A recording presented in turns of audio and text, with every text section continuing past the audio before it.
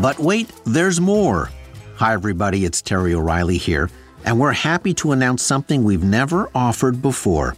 It's our But Wait, There's More subscriber package. If you're a fan of Under the Influence, you'll get more than ever before.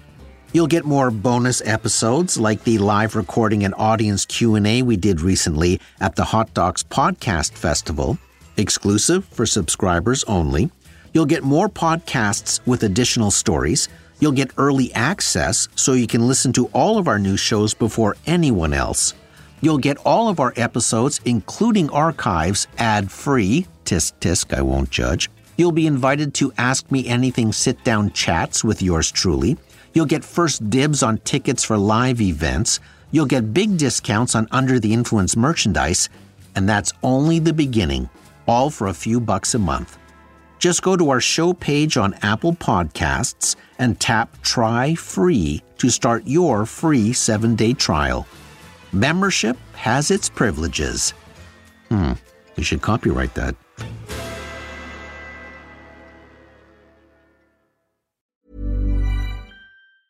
Normally, being a little extra might be a bit much, but not when it comes to healthcare. That's why United Healthcare's Health Protector Guard fixed indemnity insurance plans, underwritten by Golden Rule Insurance Company, supplement your primary plan so you manage out-of-pocket costs. Learn more at UH1.com. There's never been a faster or easier way to start your weight loss journey than with PlushCare. PlushCare accepts most insurance plans and gives you online access to board-certified physicians who can prescribe FDA-approved weight loss medications like Wegovy and Zepbound for those who qualify. Take charge of your health and speak with a board-certified physician about a weight loss plan that's right for you. Get started today at plushcare.com/weight loss. That's plushcare.com/weight loss. plushcare.com/weight loss. There's never been a faster or easier way to start your weight loss journey than with PlushCare. PlushCare accepts most insurance plans and gives you online access to board-certified physicians who can prescribe FDA-approved weight loss medications like Wegovy and Zepbound for those who qualify. Take charge of your health and speak with a board-certified physician about a weight loss plan that's right for you. Get started today at plushcare.com/weight loss. That's plushcare.com/weight loss. plushcare.com/weight loss.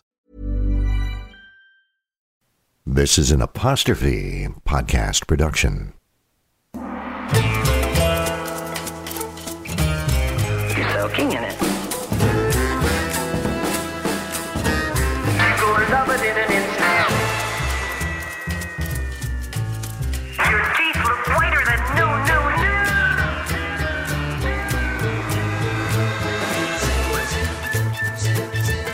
You're not you when you're hungry. You're in good hands with Austin.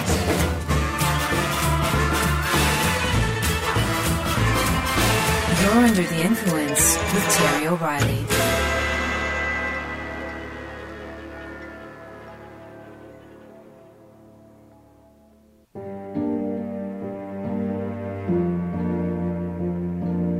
On the night of July 18th, 1969, Ted Kennedy hosted a party in a rented house on Chappaquiddick Island, not far from the larger island of Martha's Vineyard. The get-together was a reunion for a group of women who had worked on his late brother Bobby's presidential campaign. At around 11:15 p.m., Ted Kennedy left the party with a 28-year-old woman named Mary Jo Kopechne, who had been one of RFK's secretaries. According to Kennedy's later testimony, he had offered Kopechne a ride back to her hotel. About 75 minutes later, Kennedy missed a slight left turn on an unlit road and drove off a bridge, plunging his car into 10 feet of water. Kennedy said he was able to escape the overturned car and made 7 or 8 dives to try and save Mary Jo Kopechne. Unsuccessful, he ran back to the party and returned with 2 male friends who also dove in but failed to save Kopechne. A distraught Kennedy told the men to go back to the party and take care of the guests, and he would contact the police. Kennedy didn't report the accident for another 8 hours. According to police, 8 hours elapsed from the time of the accident until he showed up at the police station to report it. Experts later said Mary Jo Kopechne probably lived for 2 or 3 hours in the car. due to the presence of an air pocket. But because of Kennedy's delayed response in reporting the accident, she eventually suffocated. That decision would hang over Ted Kennedy's head for the rest of his life, and no doubt derailed his hopes of one day becoming president. Just 2 days after Chappaquiddick, another historic event occurred. Apollo 11 landed on the moon. It's one small step for man, one giant leap for mankind. When astronaut Neil Armstrong uttered those immortal words from the surface of the moon, he was fulfilling a promise John F. Kennedy had made just 8 years before. I believe that this nation should commit itself to achieving the goal before this decade is out of landing a man on the moon and returning him safely to the earth. 2 historic events on the same weekend in July of 1969. One Kennedy dream realized, one Kennedy dream dashed.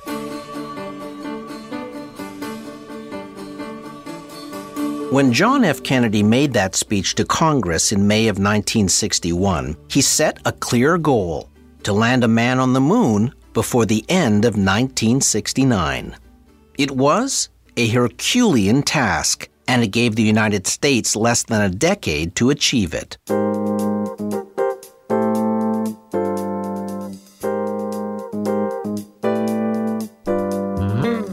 While much has been said about the moon landing, it would not have happened without the ongoing support of the tax-paying public and members of Congress. And neither would have been possible without one critical thing: marketing. The moonshot had to be consistently sold to the public in order for Americans to continue supporting the project. And members of Congress had to be persuaded to continue allocating budgets on what was to become one of the most expensive endeavors in U.S. history. It would take creativity, strategy, fear, patriotism, and persuasion. But there was no getting around it. It was time to market the moon. You're under the influence.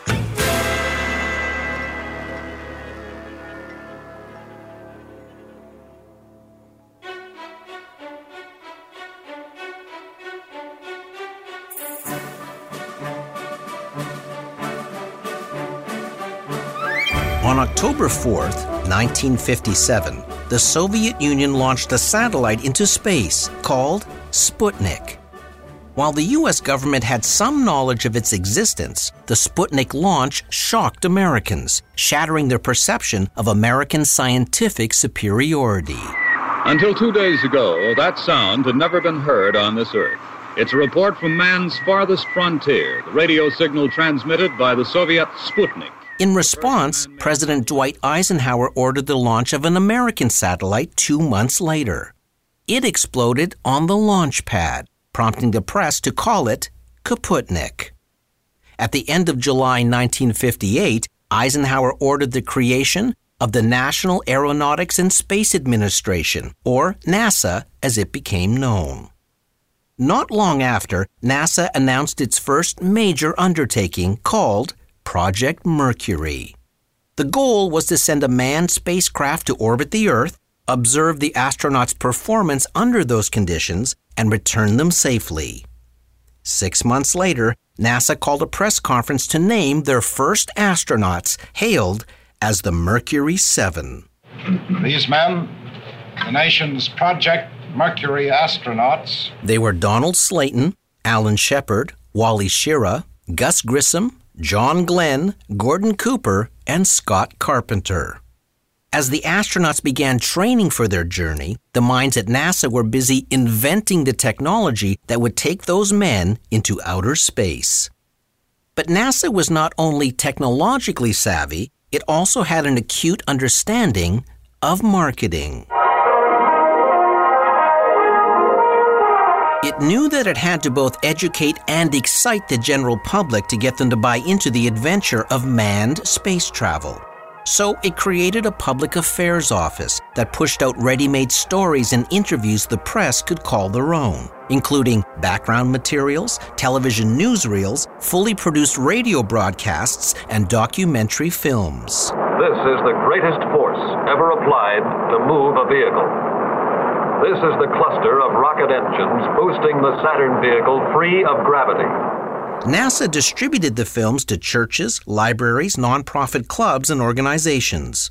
It also sent them to schools, prompting classrooms to buy their first film projectors.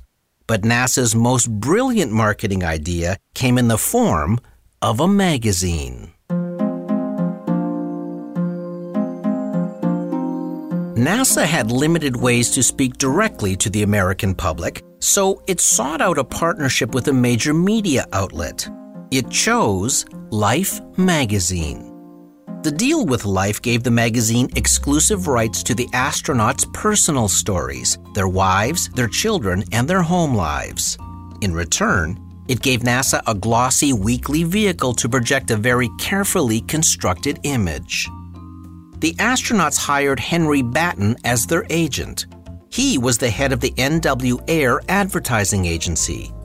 Batten negotiated a 3-year contract with Life magazine that was worth $500,000.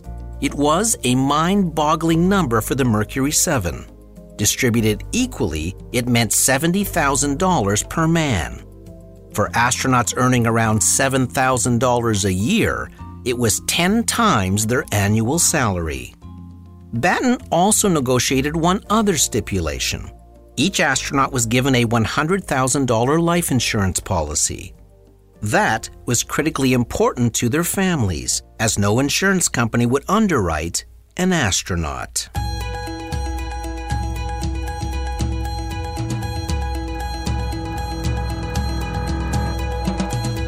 It was a big coup for Life to land exclusive rights to the Mercury 7, and competitors complained loudly. But for Life, it was a survival strategy, as the magazine was battling fiercely with television for advertising dollars, and its sales were falling. But the magazine's power was pictures. Its pages were bigger than all other periodicals, and it presented the astronauts to the nation in stunning, full-color, multi-page pictorials. Even though Life had the appearance of an objective weekly magazine, in reality, NASA maintained strict approval power over all articles and photographs. Life magazine essentially became an arm of NASA's PR department. Staff writers, lorded over by NASA, produced a uniform image of the Mercury 7 as unblemished heroes. It ghost-wrote articles on behalf of the wives to appeal to female readers, and Life photographers captured endless moments of colorful family bliss. NASA wanted perfect astronauts, perfect astro wives, perfect children, and perfect homes. Life magazine didn't disappoint. Between 1959 and 1963, the magazine would run over 70 NASA-approved stories in 28 issues, with astronauts and their wives gracing 12 covers. We observe today not a victory of party, but a celebration of freedom, symbolizing an end as well as a beginning, signifying renewal as well as change.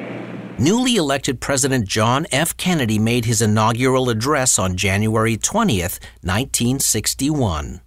JFK said, in no uncertain terms, that the torch had been passed to a new generation. His good looks, youth, and optimism was a breath of fresh air in the Oval Office. That optimism was severely tested just 4 months later with the Bay of Pigs fiasco. But the event that truly rattled America happened 1 week prior. The Soviets shocked the United States once again by sending the first man into space on April 12, 1961. He was cosmonaut Yuri Gagarin, and his Vostok spacecraft not only ventured into outer space, it orbited the Earth. As the crowds go wild over the first man to conquer space, Major Gagarin's initial function is a long red-carpeted walk to the platform, where Khrushchev greets him. Just as Sputnik had triggered the formation of NASA, Gagarin's flight propelled Kennedy into action. The president was in desperate need of a reset. He had to show the nation vision and resolve. So Kennedy called a meeting with Vice President Lyndon Johnson, who is also the chairman of the National Aeronautics Space Council. He asked Johnson if the U.S. was in any position to beat the Soviets at anything in the space race. Johnson conferred with NASA and came back to say a moonshot was possible. 3 weeks after Mercury astronaut Alan Shepard became the first American in space, Kennedy made a historic speech that committed the U.S. to putting a man on the moon.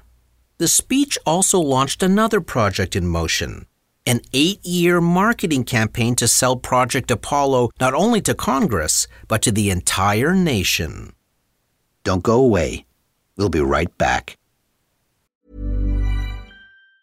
Hey, it's Danny Pellegrino from Everything Iconic. Ready to upgrade your style game without blowing your budget? Check out Quince. They've got all the good stuff, shirts and polos, activewear, and fine leather goods, all at 50 to 80% less than other high-end brands. And the best part? They're all about safe, ethical, and responsible manufacturing. Get that luxury vibe without the luxury price tag. Hit up quince.com/upgrade for free shipping and 365-day returns on your next order. That's quince.com/upgrade. Mom deserves better than a drugstore card. This Mother's Day, surprise her with a truly special personalized card from Moonpig. Add your favorite photos, a heartfelt message, and we'll even mail it for you the same day, all for just $5. From mom to grandma, we have something to celebrate every mom in your life. Every mom deserves a Moonpig card. Get 50% off your first card at Moonpig.com. Moonpig.com. Quality sleep is essential. That's why the Sleep Number Smart Bed is designed for your ever-evolving sleep needs. Need a bed that's firmer or softer on either side? Helps you sleep at a comfortable temperature? Sleep Number Smart Beds let you individualize your comfort, so you sleep better together. J.D. Power ranks Sleep Number number 1 in customer satisfaction with mattresses purchased in-store. And now, save 40% on the Sleep Number Limited Edition Smart Bed for a limited time. For J.D. Power 2023 award information, visit jdpower.com/awards. Only at Sleep Number stores or sleepnumber.com. Mom deserves the best, and there's no better place to shop for Mother's Day than Whole Foods Market. They're your destination for unbeatable savings, from premium gifts to show-stopping flowers and irresistible desserts. Start by saving 33% with Prime on all body care and candles. Then get a 15-stem bunch of tulips for just $9.99 each with Prime. Round out Mom's menu with festive rosé, irresistible berry chantilly cake, and more special treats. Come celebrate Mother's Day at Whole Foods Market. Cool fact, a crocodile can't stick out its tongue. Also, you can get health insurance for a month or just under a year in some states. United Healthcare short-term insurance plans, underwritten by Golden Rule Insurance Company, offer flexible, budget-friendly coverage for you. Learn more at uh1.com. Mom deserves better than a drugstore card. This Mother's Day, surprise her with a truly special personalized card from Moonpig. Add your favorite photos, a heartfelt message, and we'll even mail it for you the same day, all for just $5. From mom to grandma, we have something to celebrate every mom in your life. Every mom deserves a Moonpig card. Get 50% off your first card at Moonpig.com. Moonpig.com. Here's a cool fact. A crocodile can't stick out its tongue.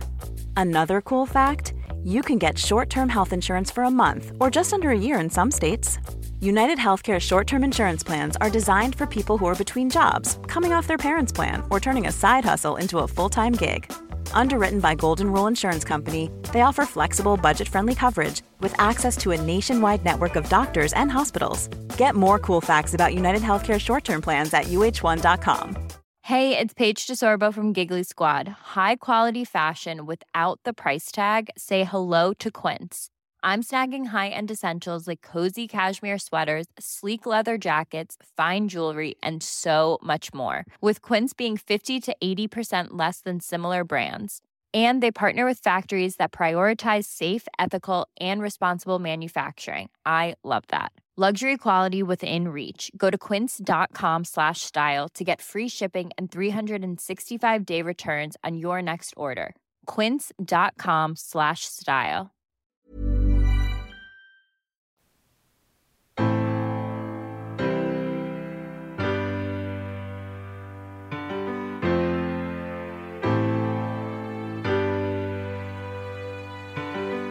Kennedy employed two main tactics in his marketing plan to sell the moon. The first was the use of his New Frontier theme. Some would say that those struggles are all over, that all the horizons have been explored, that all the battles have been won, that there is no longer an American frontier. But I trust that no one in this intersection would agree with that sentiment. For the problems are not all solved, and the battles are not all won. And we stand today on the edge of a new frontier. Kennedy's campaign platform suggested his youth and vitality would lead America into a new era, an era that seemed light years away from the grandfatherly President Eisenhower. The space program became the centerpiece of his New Frontier vision because it encompassed optimism, it advanced science and technology, it defined the future, it called upon the American values of courage, sacrifice, and independence, and above all, it was a crisp demarcation point between old and new. As author James L. Kaufman points out in his superbly researched book entitled Selling Outer Space, human beings are storytelling animals. We find purpose and guidance through the understanding stories provide. Among the most important stories in the U.S. is the myth of the old frontier. America has relied heavily on the frontier for its mythic identity. The conquest of the Western wilderness is a story that celebrates the rugged, independent hero who ultimately tamed the land and improved his way of life. That heroic storyline holds much resonance for Americans. So when Kennedy pointed to space as the newest frontier, it gave Americans a way to attach meaning to space exploration. The moonshot, JFK said, also had beneficial byproducts. It would deliver across-the-board scientific advances that would be felt by every American in their schools, in their businesses, and right in their own homes. There was also another aspect of the frontier narrative that would give the goal its urgency. It placed a premium on being first.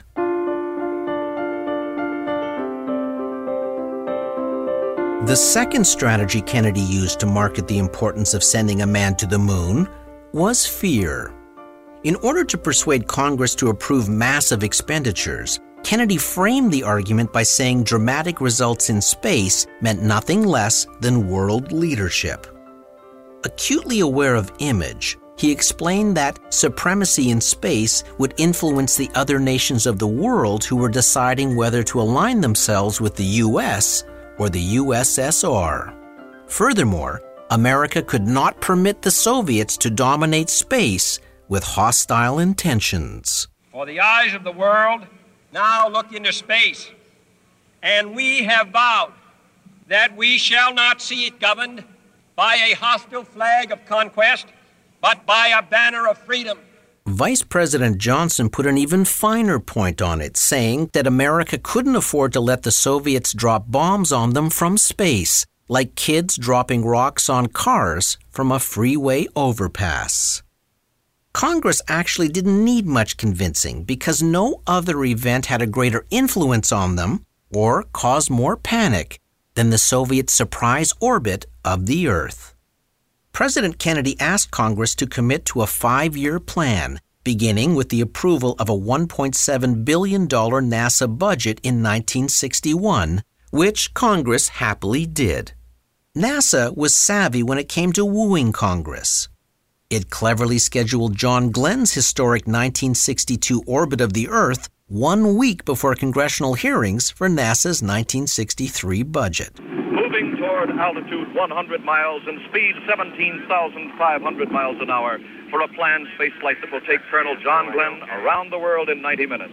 When ground control told Glenn his heat shield was malfunctioning and that he might burn up during re-entry, Glenn accepted the news with stoic calmness. My condition is good, but that was a real fireball, boy. I had great chunks of that retropack breaking off all the way through. When he managed to land safely, he became an instant national hero, a fact not lost on Congress. Just a few hours before that same budget bill was ready for a vote, NASA scheduled Scott Carpenter's launch. After watching Carpenter rocket towards the heavens, the House approved a $3.7 billion budget with a vote of 343-0.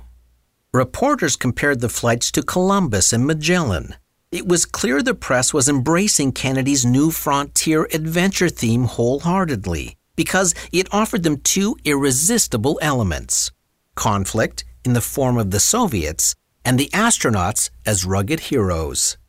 But when it came time to renew the Life magazine contract, the New York Times slammed the deal, saying the astronauts should not be reaping personal benefits at the taxpayers' expense. Kennedy was aware of the criticism, so John Glenn asked to see the president personally. He told JFK that the exclusive Life contract was important because it kept their families safe from an onslaught of press invasions, and it gave them the security of life insurance. Kennedy agreed, the contract was renewed, and the NASA marketing machine breathed a sigh of relief.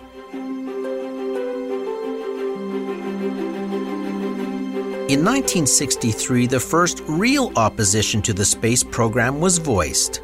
Critics pushed for cheaper unmanned flights. Others asked if the fantastical cost would take away from Department of Defense budgets. Scientists questioned the technological benefits of a moon landing. Hearing the pushback, NASA jumped into marketing mode. It began sending NASA officials and astronauts out on speaking tours to promote the remarkable technology being developed and why it demanded manned space travel. It created Space Mobile, a museum on wheels that crisscrossed the nation. It sent out films to television networks. The press also supported the call for manned space flights, not just because they bought into Kennedy's Frontier theme. They knew astronauts sold more magazines, newspapers, and rating points. NASA could also recruit the president to help when the critics got too loud. In mid-1963, JFK went on a tour of space facilities to call attention to the program and made this speech at one of the stops. We choose to go to the moon. We choose to go to the moon.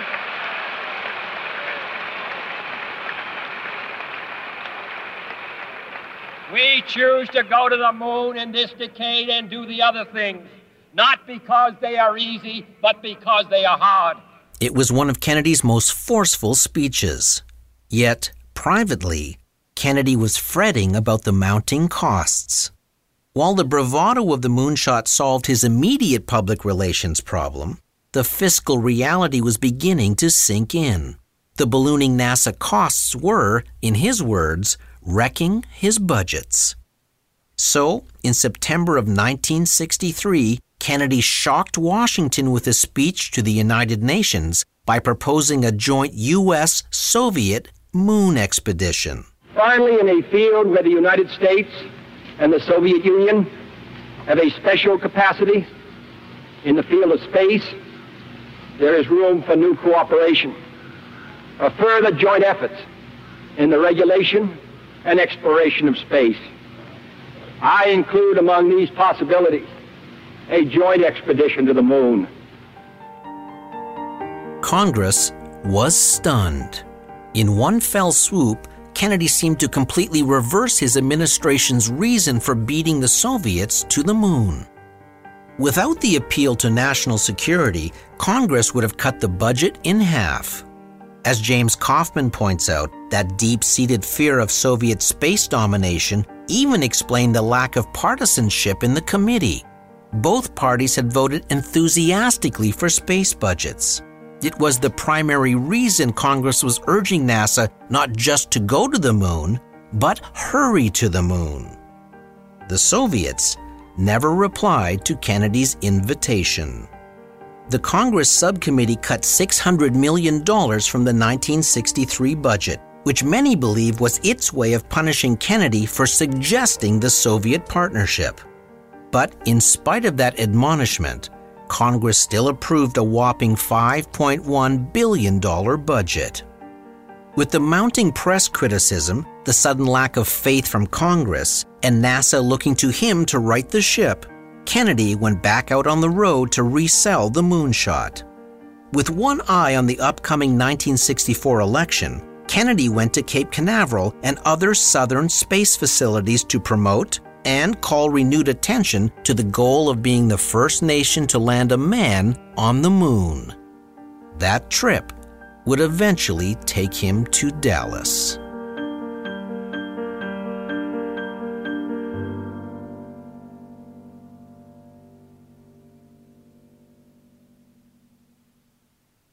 The story of selling the moon is one of vision, courage, ingenuity, and groundbreaking technology. But it's also a story of marketing.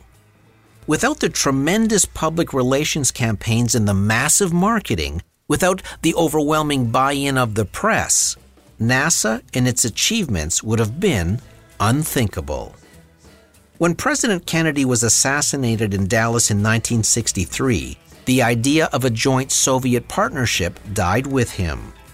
From that point on, Congress never again questioned the wisdom of sending a man to the moon. Even in spite of its eventual $23 billion price tag, which translates to $172 billion in today's dollars. It was, appropriately, an astronomical sum. From the shock of Sputnik in 1957 to the public's acceptance of national security mixed with the notion of space as the next frontier, the trajectory for the big trip was firmly in place by 1963. In Part 2 next week, we pick up our story with the Apollo astronauts, the great tragedy that would result in a total rethink of the Apollo program, and the culmination of the space race when Neil Armstrong climbs down the ladder. We'll also explore the astounding level of advertising that orbited around Apollo, selling everything from frozen foods to toys to Tang, and why it was easy for marketers to promise the moon when you're under the influence. I'm Terry O'Reilly.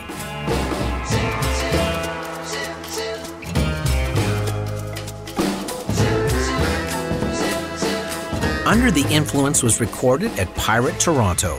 Series producer Debbie O'Reilly. Sound engineer Keith Oman. Theme music by Ari Posner and Ian Lefevre. Follow me on Twitter at TerryOInfluence. You can find this podcast in our archives wherever you listen to the show. See you next week for Part 2.